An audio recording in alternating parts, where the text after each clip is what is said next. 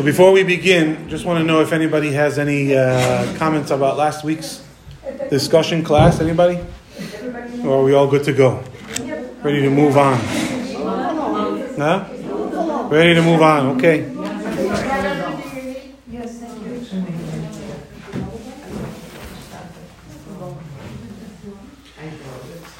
All right, we want to thank Luba for her tea, for warming our hearts, and warming our kishkis before we warm our souls with the Torah.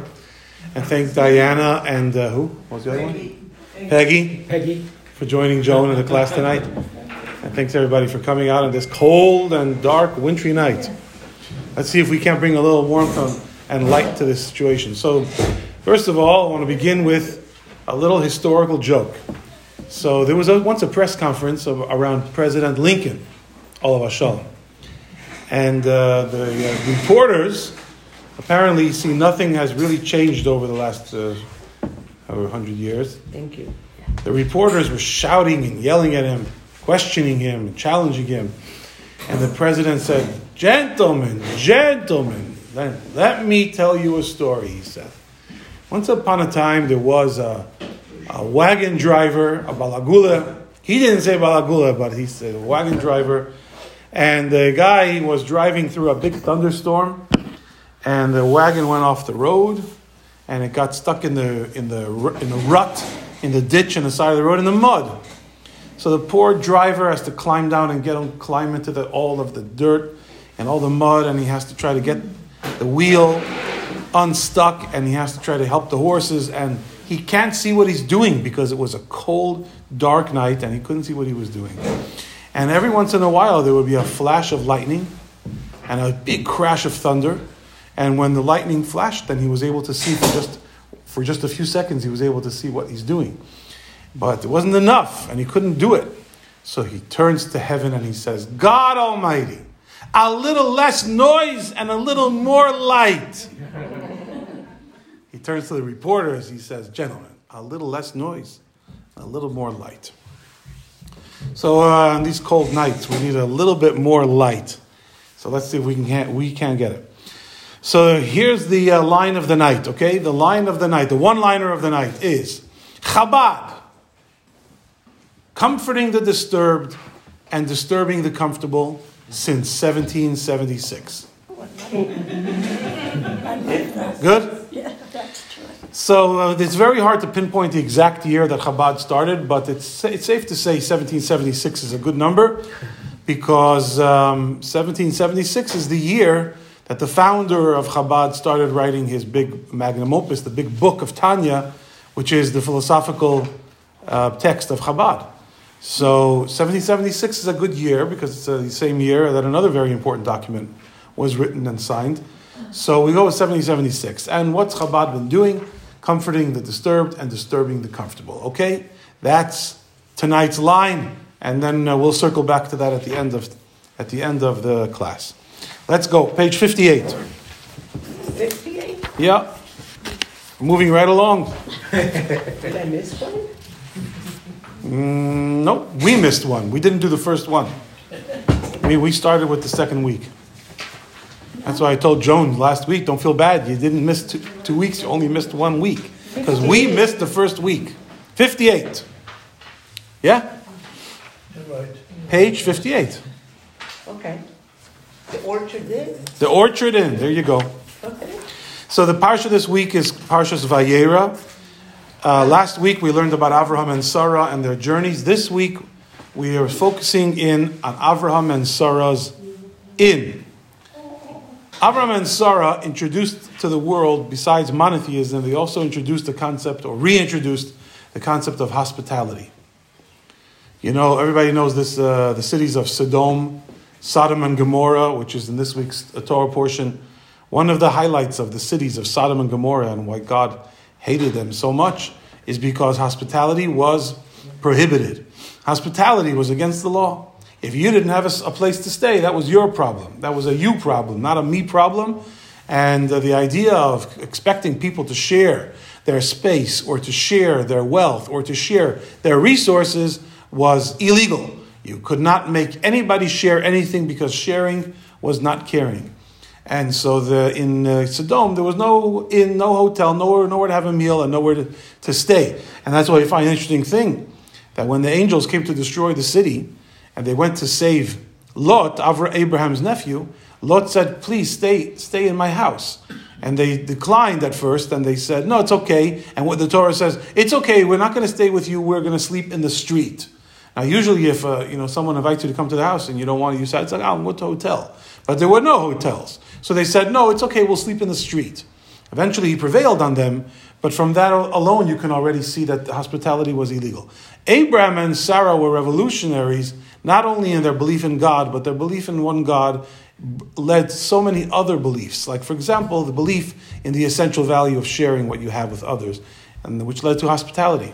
So they literally opened a hospitality center where they would feed people. They lived in a desert near Beersheba, and they would feed people that were passing by, and they would give them a place to relax and a place to drink and a place to eat. So let's read the source in the Torah on page 58, the text 1:8, where it says, 1a, Vayita Eshel beBeersheva. Abraham planted an Eshel in the city of Beersheva. Vayikra sham b'shem Hashem kel olam. And there Abraham called out in the name of God, the God of the world, the everlasting God. What is an Eshel? What did they plant? What did they set up in Beersheba? The Torah says an Eshel. So if you look in the next text, there's a discussion in the Talmud or in the Medrash, what is an Eshel? So it says, and he planted an Eshel in Beersheba. Rabbi Yehuda and Rabbi Nechemiah disagreed over the translation of the word. Rabbi Yehuda said an Eshel is an orchard. You would ask for anything you wanted, dates, grapes, or pomegranates, and they would give it to you.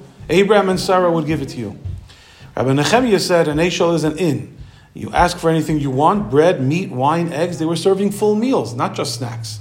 So according to both opinions, they were serving food to people that were in need, people who were traveling. And if you look on the next page, it says that Eshel, the word Eshel actually is a acronym that stands for the Hebrew words Achila, Shatia, Levia, which means Achila, food, Shtia, drink, and Levia, accompaniment. If you came by, they would give you food, they'd give you drink, and then they'd help escort you along the way a little bit to send you off to continue your journey. So Abraham and Sarah literally were providing this service to the public. Rabbi, was sharing? You said it was illegal, but could people share if they wanted to, or was that against the law? No, it was against the law. In the cities of Sodom and Gomorrah. The reason why it was illegal? Just their morality. Let me tell you a story to answer that question. Yeah, was their immorality? Yes, I know that it was immorality. Yeah, well, that was their immorality. Their immorality was that they believed that the expectation that I should share with you is immoral, is perverse. If you don't have, it's your fault. You should work harder. But there should be no guilt placed on anybody because they're not sharing. If I worked hard and I earned, then it's mine. This idea that I should give charity, that I should give you part of my place to stay, so they said it's corruption. So let me just tell you a story to illustrate this. Those who are here from the former Soviet Union surely recognize the name of a city called Berdichev. Berdichev was once the home of one of the greatest leaders of the Hasidic community in history. His name was Levi Yitzchak of Berdichev. And he's so famous, people just call him the Berdichever, meaning the rabbi of Berdichev. And he was beloved. He was a leading scholar and a rabbi, and above all, he loved people and people loved him. And so one time, the city council came to the rabbi and they said, we want you to be the president of our city council. This was a Jewish community council. And he said, Erev Tov, and he said to them, I have no time. I'm the Av Bet Din. He was the head of the Bet Din, the head of the Jewish court. And he was also an author. He was writing books. He was responding to inquiries via mail. And he was very busy. And he was the Rebbe of the Hasidic community too. And he said, I have no time to come to community council meetings, but I'll tell you what. I'll have time for you anytime you want to enact a new law, a new ordinance. I'm happy for you to come and we can discuss it together. Okay, but the regular ongoing business of running the community, I'm sorry, I don't have time. So they said, okay, Rebbe, thank you so much. We'll come to you with new proposals. One time they came to him with a proposal, and he says, what's the new proposal? They said, the panhandlers are driving people crazy. The schnorrers are driving everybody nuts. The begging, wherever you go, there's somebody begging for money. So what we decided is that we're going to outlaw begging. We're going to set up an office where people will donate to the office, and then people who want money should come to the office. And that way, the citizens, the civilians, will not be bothered by the constant begging. So, Rebbe, is that okay? So he looked at them with a big glare, and he says to them, but I said only new laws. They said, this is a new law, we've never had this before. He says, you've never had it before, but Sodom and Gomorrah had this law. It's an old law. Well, they left. People shouldn't be bothered. The rich shouldn't be bothered by the poor. The haves shouldn't be bothered by the have-nots. That was the attitude in Sodom, in Sodom. You don't have? Go knock yourself out, figure it out. Don't bother me. I have.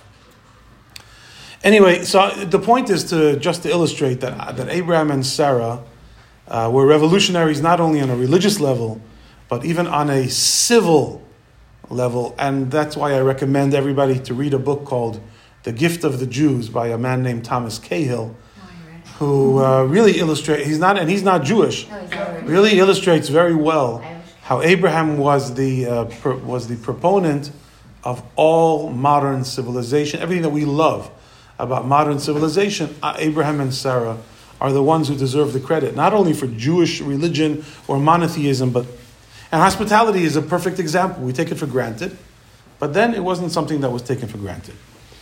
So now, what did Abraham and Sarah do with the guests? So you look on page 61. I'm skipping a few of the texts because we are bound by time. Page 61, the Talmud says, what does it mean when it says that he had people coming and he was hosting people in Beersheba and he called out in the name of God, the everlasting God? So Reish Lakish, one of the rabbis, says, don't read it as he called out in the name of God, but rather he caused others to call out in the name of God, meaning that Abraham taught every traveler who came in to speak about God, to thank God, to think about God. This is what he did. In addition to giving them food and drink, he also would educate them that they should believe and understand that there is a one invisible, omnipotent God. And how did he do this? After they had eaten, they would get up to thank him, and he would say to them, you didn't eat my food, you ate the food that belongs to the God of the world. So if you want to thank anyone, thank and praise God who spoke the world into existence.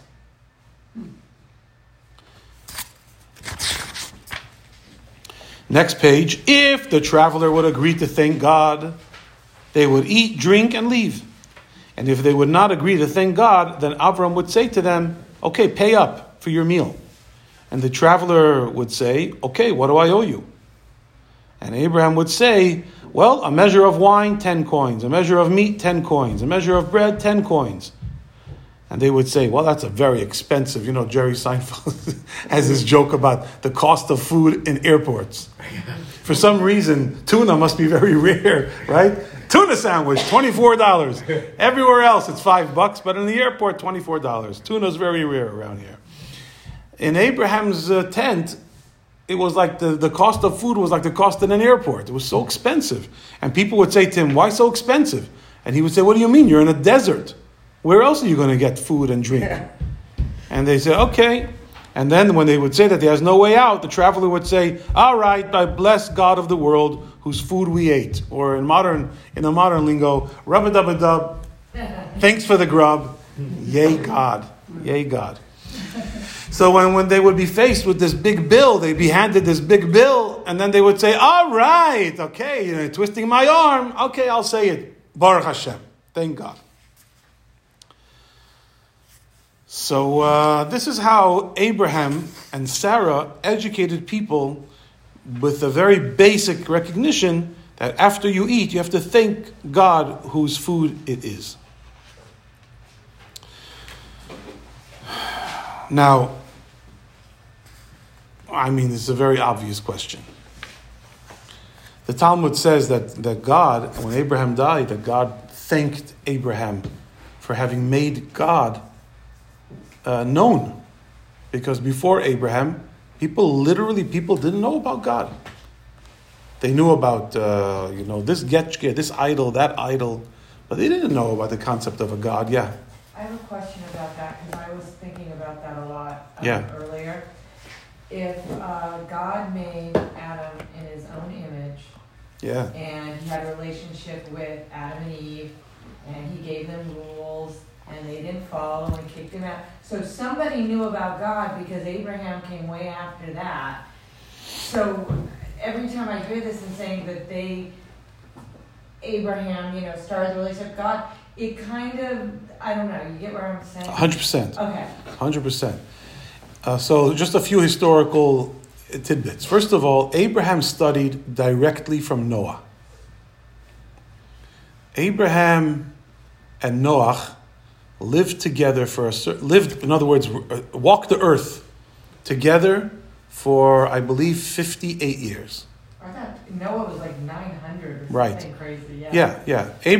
Noah was like the last of the Mohicans because the flood shrank everything and shortened life. Everything went to normal the way we know it now. So I think they walked the earth together for 58 years, if I'm not mistaken, and Abraham learned about God, studied about God from Abraham. So it wasn't totally lost in the population, in the world population, but the Maimonides describes the historic progression that led to idolatry, because exactly as you're pointing out, idolatry is not something that can just spring up in society. A society that was created by God and knew God and Noah communicated with God.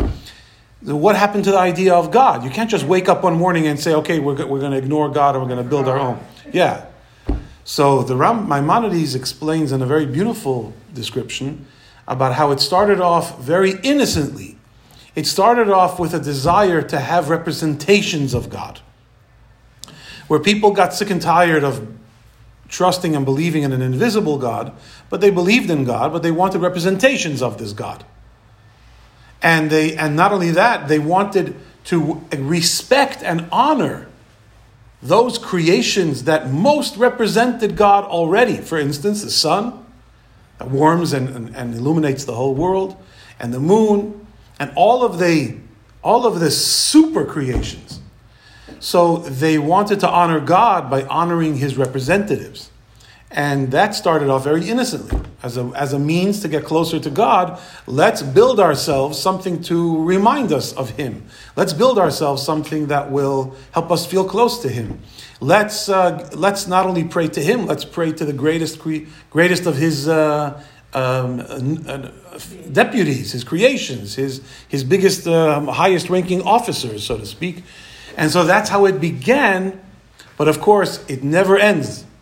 If you deviate from the truth a little bit, and you think that it's going to be okay, your children, they don't understand that.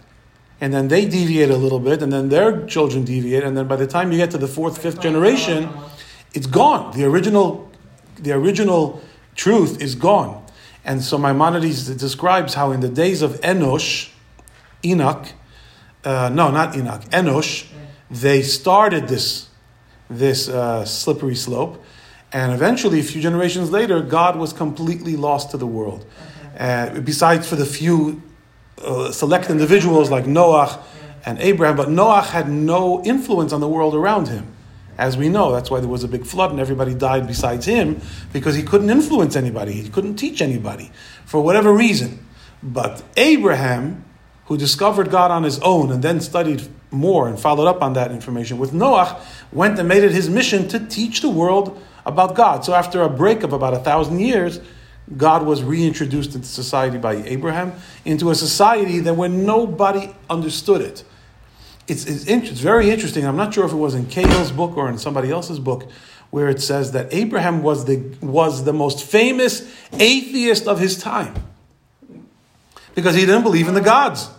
In other words, people looked at him, they were like, who is this? Who is this Oisvarf? Who is this guy that doesn't believe in the gods? He was the atheist. And he's telling them, you guys are not respecting God. They said, we're not respecting God. We respect so many gods, you wouldn't believe it. My father told me he got pulled over for rolling through a stop sign. The cop pulls him over, comes over to his window and says, you know why I pulled you over? Because you rolled through the sign. You have a problem following rules?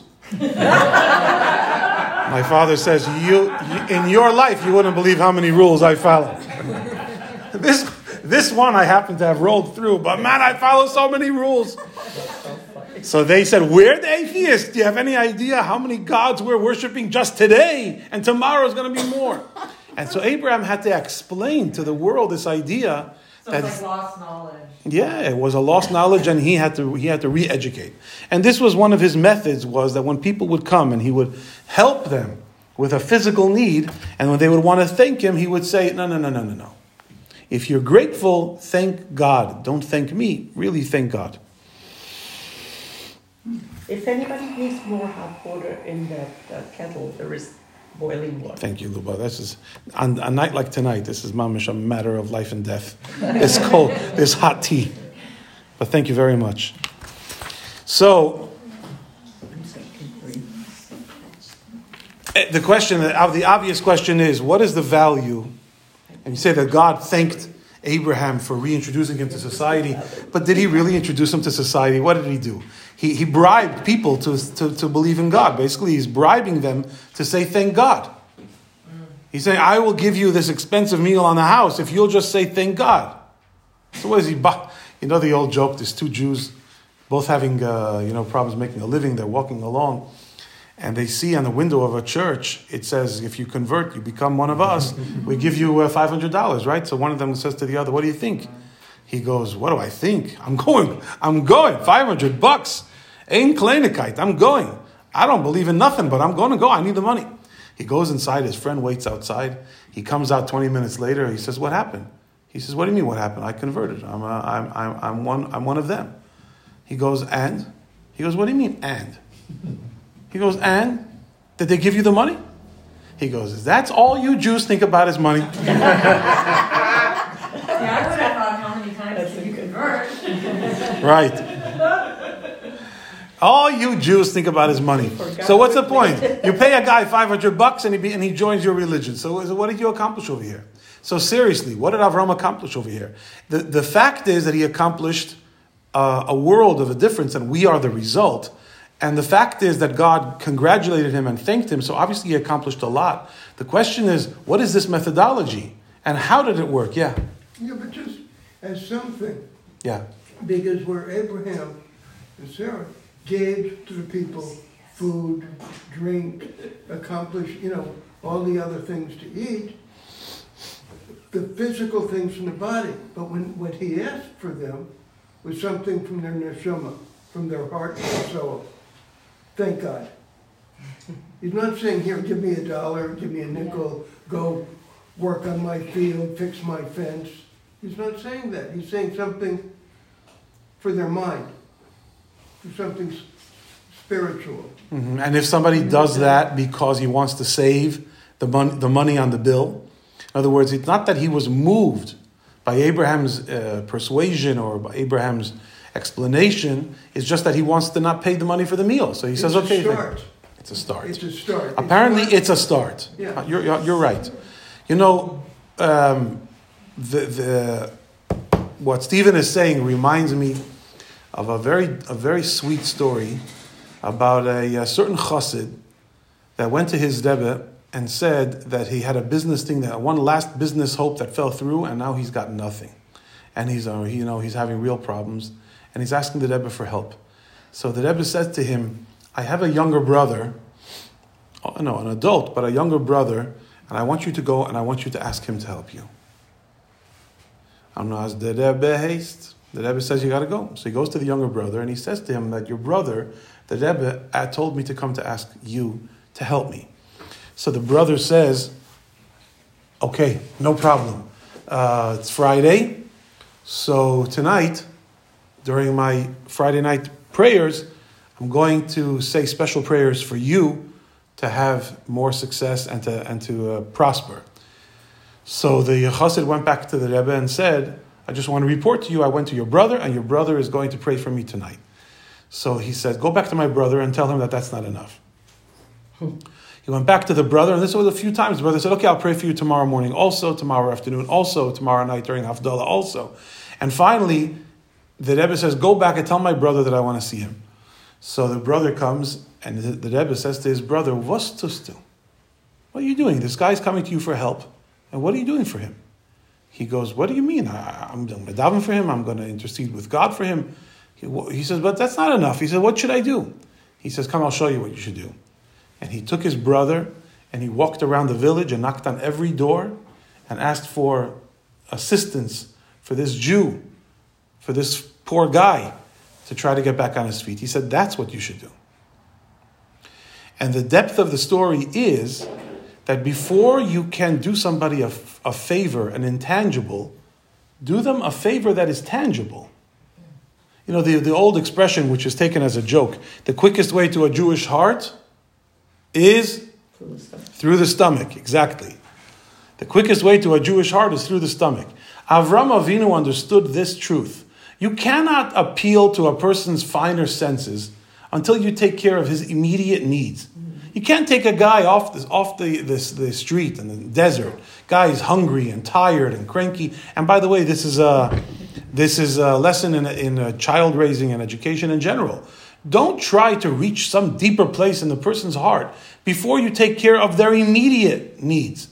We find that Moses, at the end of his life, he let it rip with a 37-day sermon for the ages, right? That was the last 37 days of his life, is the entire 5th book of the Torah, the book of Devarim, the book of Deuteronomy, where he admonishes the Jewish people about the mistakes of the past over the last 40 years, and how much he loves them, and how much he expects of them, and how much loyalty they owe God, and how the future they have to be good in the future. But all this admonishment begins with an introduction where he says, I have brought you this far. Moses brought them to the brink. Moses brought them to the threshold of the promised land. All the way from Egypt. For 40 years, he fought giants for them, and he split the sea for them, and he brought them bread from the sky. So he starts off and he says, I have brought you this far. In other words, he doesn't want people resenting. He said, Moses wants us to shape up. Moses wants us to become better people. But what has he done for me lately? You can't appeal to a person's neshama until you appeal to his hunger, to a little, give him a nice story, give him a nice song, a little music, a little ambiance, a little something to whet the appetite. Then, when the neshama starts hungering, then you can start feeding spirituality. But you can't just go to a hungry person and say, I'm going to pray for you. He's hungry. He don't need your prayer. Okay, one more story, then we're going to keep going. Yeah. Something about that. Is there anything wrong with a little kvetching for 40 years to go to a border state, Israel and Egypt?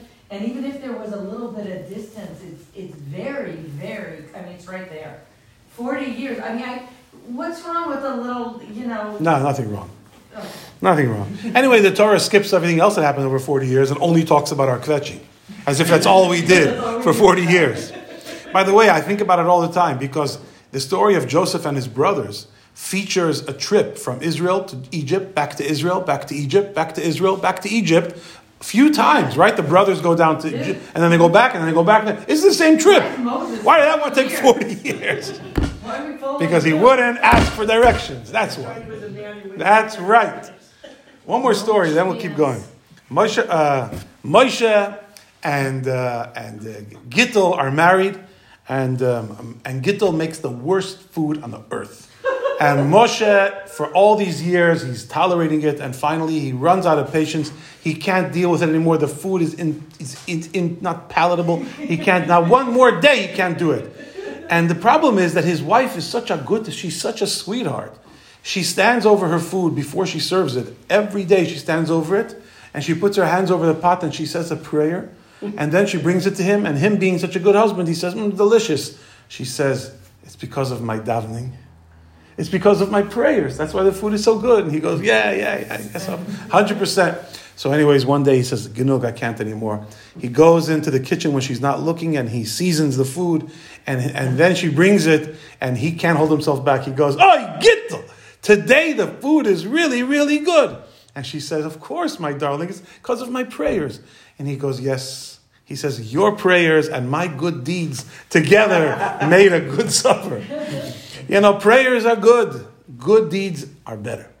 So it's true that Avraham and Sarah, they're giving something tangible, and then they're asking for something intangible. The question is about this bribe. And there's depth here. This idea of saying to the people, if you don't daven, if you don't say thank God, then you have to pay me. Not because he wanted the money, but because he wanted them to pray. So then they would say, oh, okay, we'll pray. And he would say, good. What is this all about? How and what can we learn about how to bribe others or ourselves to do the right thing?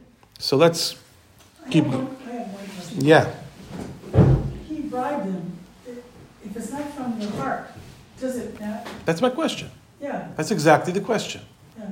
If you bribe them and it's not from the heart, so then what exactly did you accomplish? Yeah. And how does God thank him for spreading godliness in the world if it was just to get him off their back? Maybe if I disagree, because like for to go to temple, a kid, they may not want to go.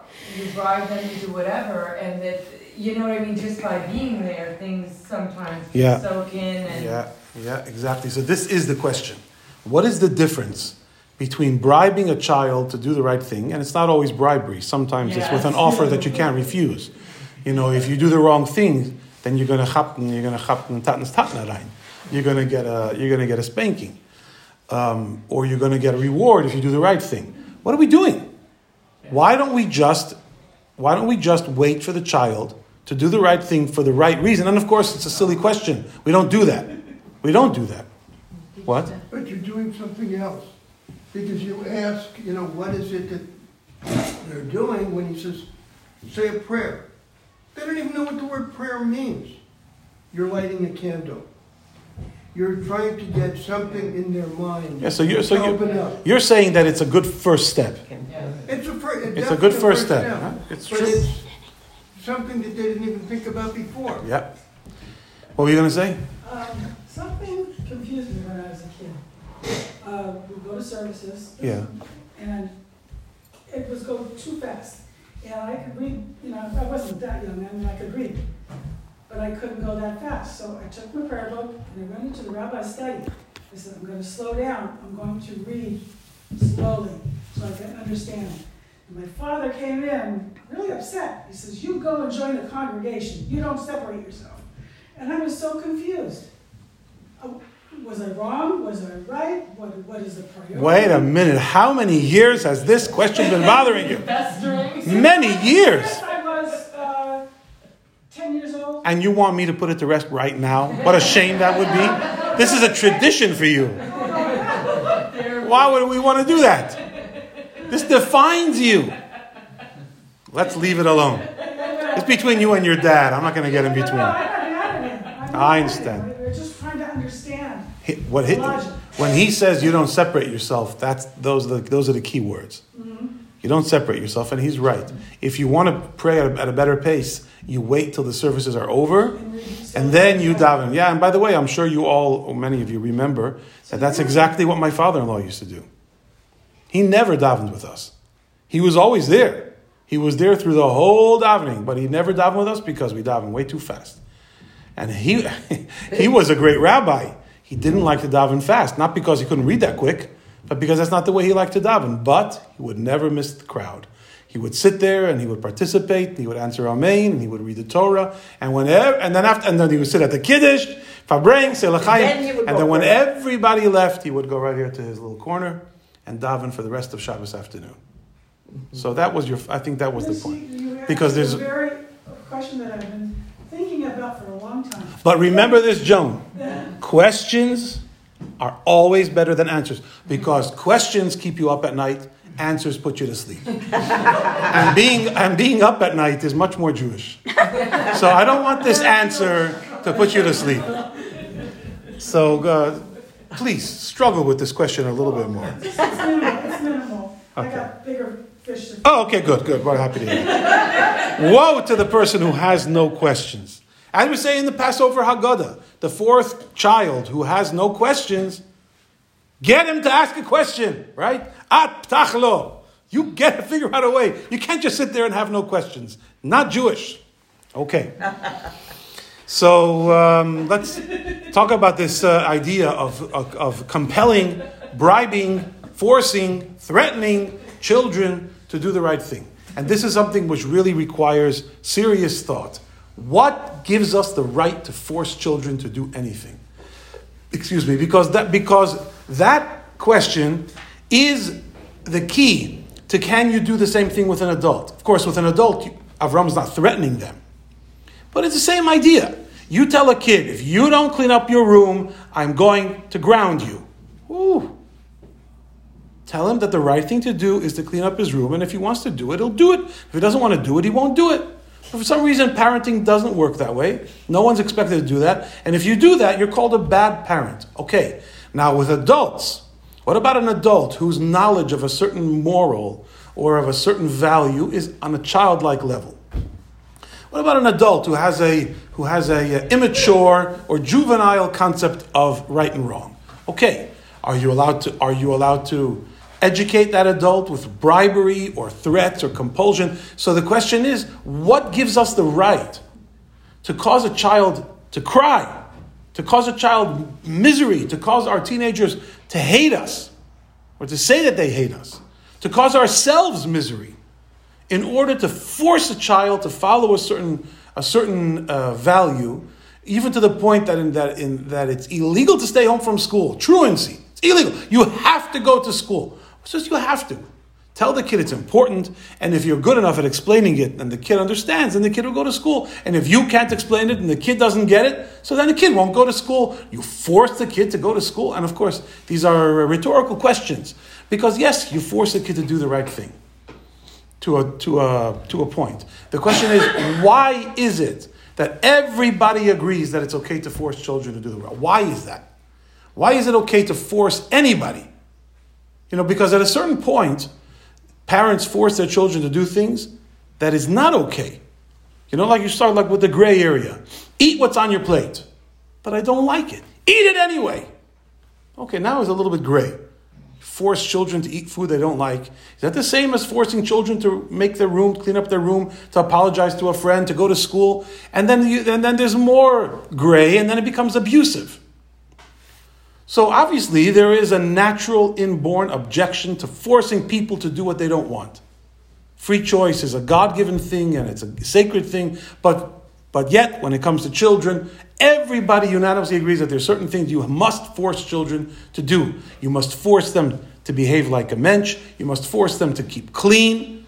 Children cannot be allowed to be filthy. Children have to be taught how to eat healthy. Children have to be taught to look both ways before they... Children can be forced and they can be deprived. A 15-year-old says, I want a license, and you can say no. You wait till you're 16. And so on and so forth. So what is the reason? The essential reason for why it's okay to force kids to do things that they don't want to do. Is this still rhetorical? No. No. What is the reason why it's okay to force them to do what they don't want to do, what they're kicking and screaming and saying that they don't want to do? For their own good. Yeah. It's because it's for their own good, which means, in other words, they do want to do it. They what? They do want to do it. They just don't know it. And that opens up a whole world of truth. That if there is something that somebody wants, and yet he doesn't know that he wants it, the correct thing to do is to try to influence him to wake up and realize that he wants it. And you know who does this all the time? Dentists. Dentists? Yeah, dentists, doctors. They will guilt you, they will threaten you, they will shame you, and they get away with it all. Go back to Jerry Seinfeld. What gives doctors carte blanche to embarrass you? And they do. Because you're doing it for your own good. Yeah. I remember I went to the doctor for an earache, terrible earache, and this doctor looks in my ear, and then he says to me, I'm really not concerned about your ear. It's not going to kill you, but you have to lose weight. And it's a perfect example. Who the hell are you? Did I ask you about my appearance, about my weight? None of your chazusha business. But of course, he gets away with it because he knows that I agree. He knows that I feel the same way. So, if a doctor can do that, and a dentist can do that, and people can do that, then anyone who knows that somebody wants something, but is out of touch with their own reality, then the moral thing to do is to figure out a way to get them to get in touch with the fact that they want it. The immoral thing to do is to say, okay, I'm sorry, you don't want it? I'm sorry, suffer. No, you don't give up on people. You don't give up on people. So a child, when you tell the child, look, if you keep running around without your shoes, you are going to get such a splinter. And the kid, I don't care. He doesn't know what he's talking about. He doesn't have any context. He has no context to say whether he cares, doesn't care. He has no experience. He doesn't know what a splinter is, and he doesn't know what it feels like. And he has no way of saying whether he does care or doesn't care. You do. And therefore, it's not that you're forcing him to do what he doesn't want. What you're doing is you're forcing him to do what he doesn't know that he wants. And that's why inevitably children grow up and they thank their parents for forcing me to do what I was too dumb to know that I wanted to do. And that is education. So if that's the way it is with children, and that's why it's only things that you know the child really wants that you're allowed to force. You can't force a child to do something because you're bigger. That is abuse. The only reason you're allowed to force a child to do something is because it is something that if the child would have a little bit more maturity, the child would agree that he wants it or she wants it. But if it's something that you want and you want to get your way and your child is giving you a hard time, you have no right to impose your will on another human being. What gives you the right? Because they're small? Because they're 6 and you're 30? What gives you the right? Yeah. So is that your response, I think, is that's why Avraham is saying, even with, I'll trade you what you owe me for this meal, to introduce you to God.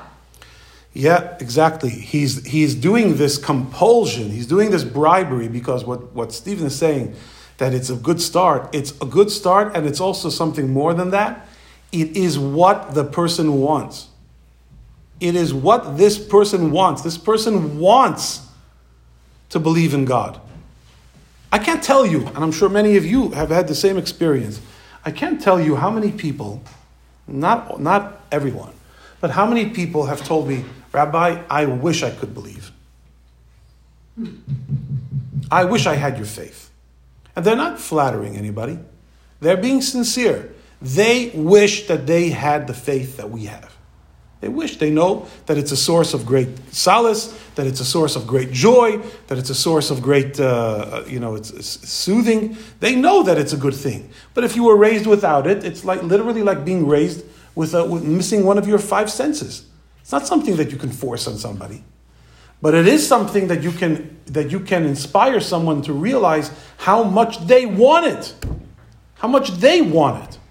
How if they don't have it, they'll fill that need with other things that are junk. Literally like teaching a child, you want to be healthy, and therefore you have to eat healthy. Because if you don't eat healthy, your desire for healthy food, you will satisfy it with candy, and then you'll become unhealthy. Because you will feel that need. You will feel that need no matter what, because you're a human being just like me. And you're going to want to be healthy, and you're not going to know what that need is, you're not going to know what you're feeling, and you're going to fill it with junk, and it's going to make you sick. So let me tell you what it is. You want healthy nutrition. That's what you want. You don't know that, you don't understand it now, but I'm telling you, that's what it is. So don't eat candy before supper. The kids, I don't care, I want. Doesn't matter. It doesn't matter. Doesn't mean that you're allowed to be mean. It doesn't mean you're allowed to be violent. None of it. It just means that you have to be kind and firm. Tough love. If you love the person, then you're tough with the person. If you don't love the person, then you're soft with them. Okay, you want to have junk food instead of supper? Go ahead. Get sick. I don't care. It's not my problem. So now Avraham, this pioneer, this revolutionary, this lover of people, above all, Avraham was a man who embodied chesed, kindness and love, looks at people and he says to the people, can I explain you something? Your life is all over the place. You are all over the place because you believe in so many different gods and so many different things.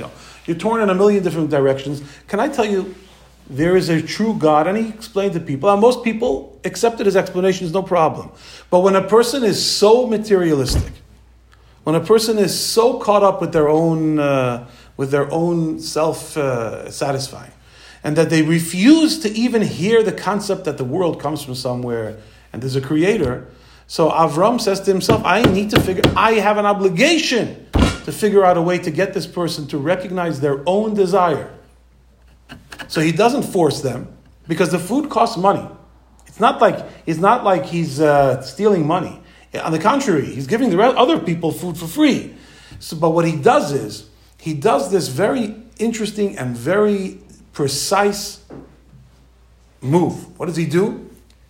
It's so interesting. He says to them, oh, you don't believe in God? Okay, no problem. That'll be $100. And they say, oh.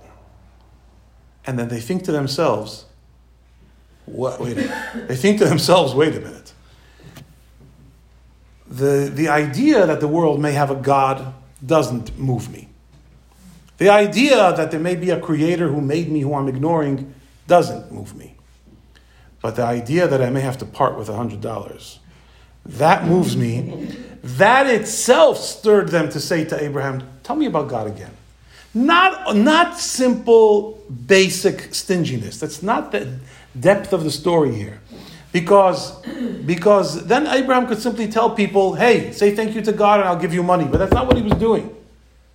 He is charging people money to make them realize on their own how shallow their values are, that they get, what makes them nervous, the prospect of having to part with $100.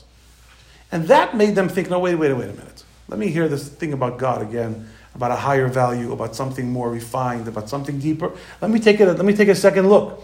So a cynic would say, are you kidding? The guy doesn't want to give you $100, so he'll say Baruch Hashem and you get out of his life. But Abraham was not a cynic. And that's why he was successful. Let me tell you quickly a short story. The founder of Chabad that we talked about before, the author of Tanya, the Alter Rebbe, there's a story about him, about how he was going from town to town fundraising for a family whose the father was in debtor's prison, and he was trying to get them out. So he comes to this village, and he says to the people in the village, I'm here collecting, and would you show me around to the people of means? And they said yes. And he said, who lives in that house up on the hill? They said, that's a stingy guy. He doesn't give money away. Anybody who asks him for a donation, he gives a rusty penny, and that's all. So just don't waste your time. So the Alter Rebbe says, let's go to him. They go to him and they explain the whole story. Alter Rebbe explains the story, and he says, here's a penny. The Alter Rebbe says to him, thank you for your generosity, and he blesses him.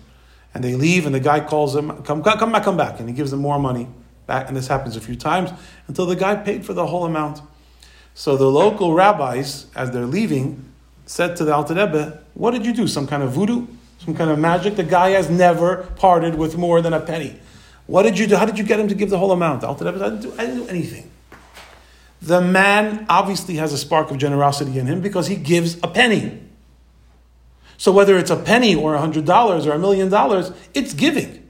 It's his penny. He's giving the penny to you. That means that there is some generosity there. There is a giving spirit there. So all I did is I recognized that he has a giving spirit. And when I recognized his giving spirit, it moved that spirit to become a little bit more active. So he gave a little bit more. And then when I recognized it again, it nurtured it some more. And he gave more until he gave the whole thing. Because he can give. He does have generosity. It just needed to be massaged a little bit. But everybody who received that rusty penny from him, instead of focusing on the penny, focused on all the money that he did not give. And everyone would say to him, how could you be so cheap? How could you be so stingy when he just gave you something? Now, the Alter Rebbe wasn't mocking them. It's not easy when somebody thrusts their ugliness in your face. It's not easy to focus on the tiny little sliver of beauty that is there. Any teacher knows that. Any parent knows that. When a kid is acting awfully and speaking disrespectfully, it takes the most gifted parent or teacher to push that all aside and notice the little glimmer of goodness that is there and massage it. And it could take years until finally the child says, thank you for not giving up on me because you noticed that little light inside of me. Which is what the Alter Rebbe did to the guy. Instead of recognizing the mountain of cheapness, he recognized the little tiny sliver of generosity.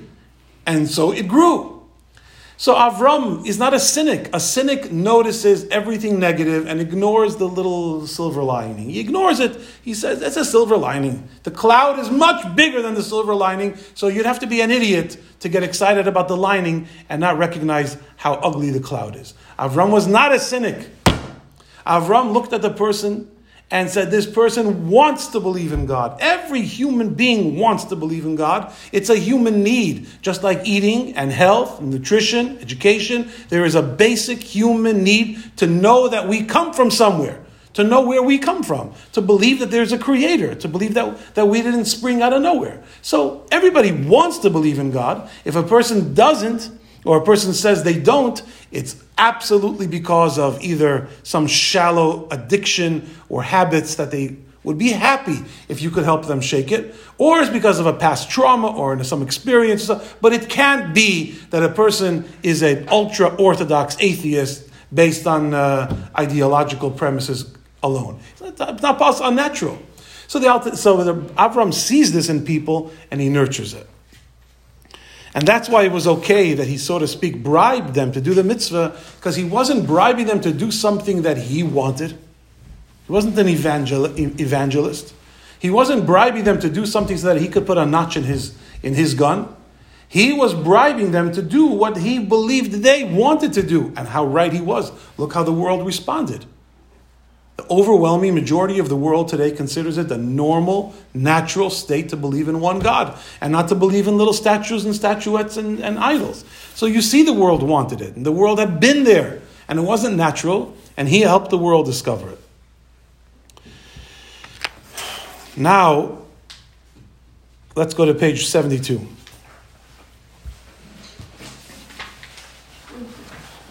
This is from the Rebbe, from the Lubavitcher Rebbe. And he says, Ayid, I'm going to read the Yiddish because it's so rich, and then we'll go to the English. Ayid, in welchen Matze soll sich gefinnen, hat a neshama. No matter what circumstances a Jew is in, the Jew has a neshama. Nefesh ha'elikis, a godly soul. Was der Far is gam b'shasachet is a roitze liyes mi Yisrael ve'roitze hu lasis kol ha'mitzvos v'chulu. That's why the Rambam rules in his book of Jewish law that even when a person is doing something wrong, he doesn't want to be doing it. He wants to do what is right. But people are slaves to their own habits. People are slaves to their own weaknesses. And they themselves resent themselves when they can't get themselves to do what's right. And that is because they have a neshama. The neshama is alive and well, a spark of godliness inside of them. And therefore, it's not possible that a person with a neshama becomes entirely soulless. He has a soul. The Rebbe is the shavira not in zayin chitzonius. So therefore, if you break through his resistance, you've not broken him. On the contrary, you have only now awoken him. What you've broken is this moss that has grown on him or her for whatever reason, but that's not what he or she even wants. The rolling stone gathereth no moss, but this stone has not been rolling for many years and wants to shake off the dust. So, do what you can to break through the resistance, because the resistance is not him. The riber is the shvira nor zayin chitzonius. What you're breaking through is the most external manifestation of the person. V'rum b'pnimius is a toiv, because inside, deep inside, he's good. Oich far de shvira, even before you break through the resistance, he is already good. He is good, or she is good, and they need somebody to help them sense that, feel it, make it tangible.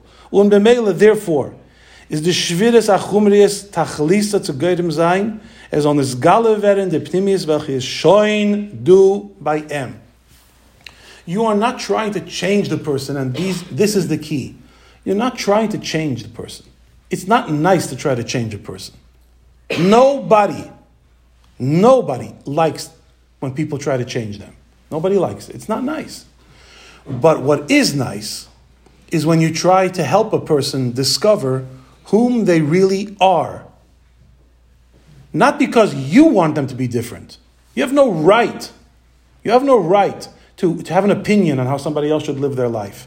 But if you know that they want something and they have a hard time with it, then yeah, you help and you break through it. Every drill sergeant does it. Every principal and teacher does it. Every physical trainer does it. If they know that what you want is deeper than what you are saying, then they will ignore what you're saying. If you say, I've had enough, and they know that you don't mean it.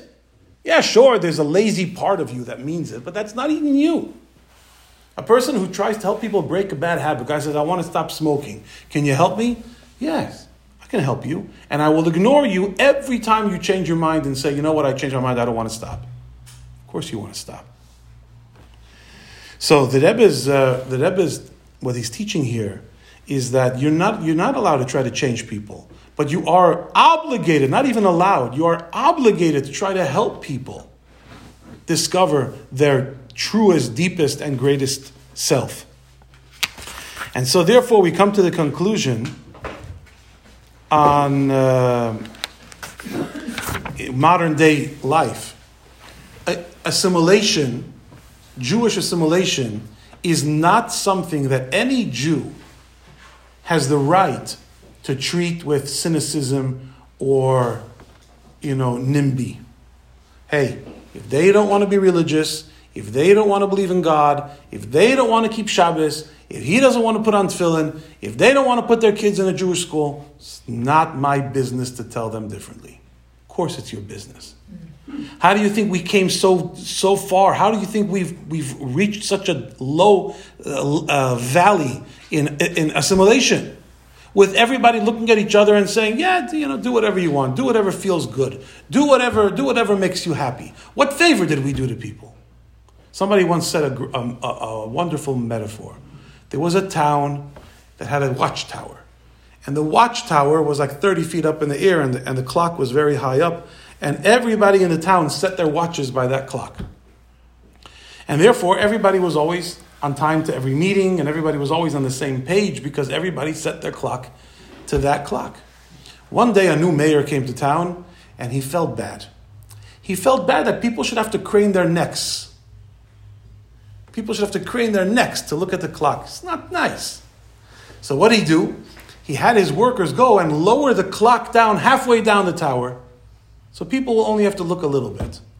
The next mayor said, oh, I see. Look how people loved the previous mayor. They don't have to crane their necks anymore. Lowered it down even more until one chacham came and lowered it down to eye level. Now you don't even have to crane your neck at all. You don't have to make any effort. You just look straight ahead and you set your clock, your watch by the clock. Of course, what ended up happening? It's right in front of everybody. So one chacham after another, instead, why should I change my watch to fit the clock? So everybody started changing the clock to fit their watch. It's right here, change the clock. Why should I change the watch? So one guy moved it 5 minutes ahead. Another guy comes, moves it 5 minutes back. This guy moves it back. Move. Everybody's moving it. Eventually the clock broke. And they couldn't find something in common. They didn't have some common denominator to set their time, and the unity was broken, and they weren't on the same page anymore. It's the depth of this metaphor is so wonderful because the unity was much more valuable than the little petty pleasure of not having to crane your neck. So the idea that, you know what, if Yiddishkeit bothers you, Judaism bothers you, belief in God bothers you, okay, don't worry about it. Let's bring it down. Do whatever you want with it. Change it up. Change it this way, that way. Everybody do it your way. Everybody have it your way, and it'll be great. And what happened? Now it's broken. Now the Jewish community is shattered into a million pieces. Nobody can agree on anything. And we don't even have a common place to start because of the foolish kindness of people that said, let everybody be themselves. That's leadership. That's kindness. Imagine if a principal of Calabasas High School said that. What do we have to give everybody textbooks, and everybody has to follow this textbook, and everybody has to follow the standard, and everybody has to get a high score? Let everybody read what they want, learn what they want, excel at what they want. Let everybody decide what test score is considered to be a passing grade, and let everybody decide. We don't want to stress anybody out. And they would be lauded as pantheons of kindness and compassion. Well, what are you doing? You're indulging a person's shallow desire at the expense of the person's deepest desire. Isn't that akin, though, to what was done maybe one generation back with everyone gets a participation trophy, there is no winner, we all showed up, listen, we all get a first place. When it comes to applying these ideas, everybody can apply it in their own experience and their own minds, because we get into politics and we'll get into everybody has to apply it in their own mind. But for Judaism, for Yiddishkeit, we cannot be callous to our fellow Jews and say, "Oh, I don't want to make you uncomfortable. I don't want to be uncomfortable." We are responsible for each other. And I can tell you from experience, and I think most people can tell you from experience, the joy that a person discovers when they are given a chance to experience Yiddishkeit, when they are given a chance to have a Shabbos, to put on tefillin, to daven, if it's done respectfully, and it's done kindly, and it's done with dignity, what's there not to love? I'm not talking about forcing, but there's nothing wrong with applying a little pressure. There's nothing wrong. And if a person objects, then you can back off. But the idea that you're not going to try to sell it, why would you not? If we can't sell Judaism to our fellow Jews, then who can we sell it to? If we cannot try to educate one another on how to be better at who we are, then who can we educate? And we've come now to a point where we're much more interested in changing the world around us, but we're not allowed to talk to fellow Jews about anything. So in Israel, they're trying to make peace for the last 80 years with every Arab terrorist in the region, but they're not allowed to talk about making peace between Jewish people. That maybe the secular and the religious, and maybe the community and that community, maybe we should learn to get along with each other, because you're not allowed to say anything uncomfortable to your fellow Jew. Everyone has to just let everyone be what they want. It's not a favor for the community, and it's not a favor for anybody. The truest kindness that every parent knows, and every teacher knows, and everybody that had a parent or has a parent knows, is that what you really want, you need someone who loves you to nudge you along in the path towards what you really need and what you really want. And now we go back to the original statement. Chabad has been comforting the disturbed and disturbing the comfortable since 1776. Because really that is the mitzvah that Jews have to each other. If someone is disturbed, you bring them comfort. And if somebody is too comfortable, the kindest thing you can do is wake them up to the fact that they're only living half of their potential, and they could be so much greater. Their life could be so much deeper, richer, happier, more meaningful. And if I'm not going to do it, and if you're not going to do it, then who's going to do it? Or as the famous saying goes, who will be the Zaydis of our children if not we?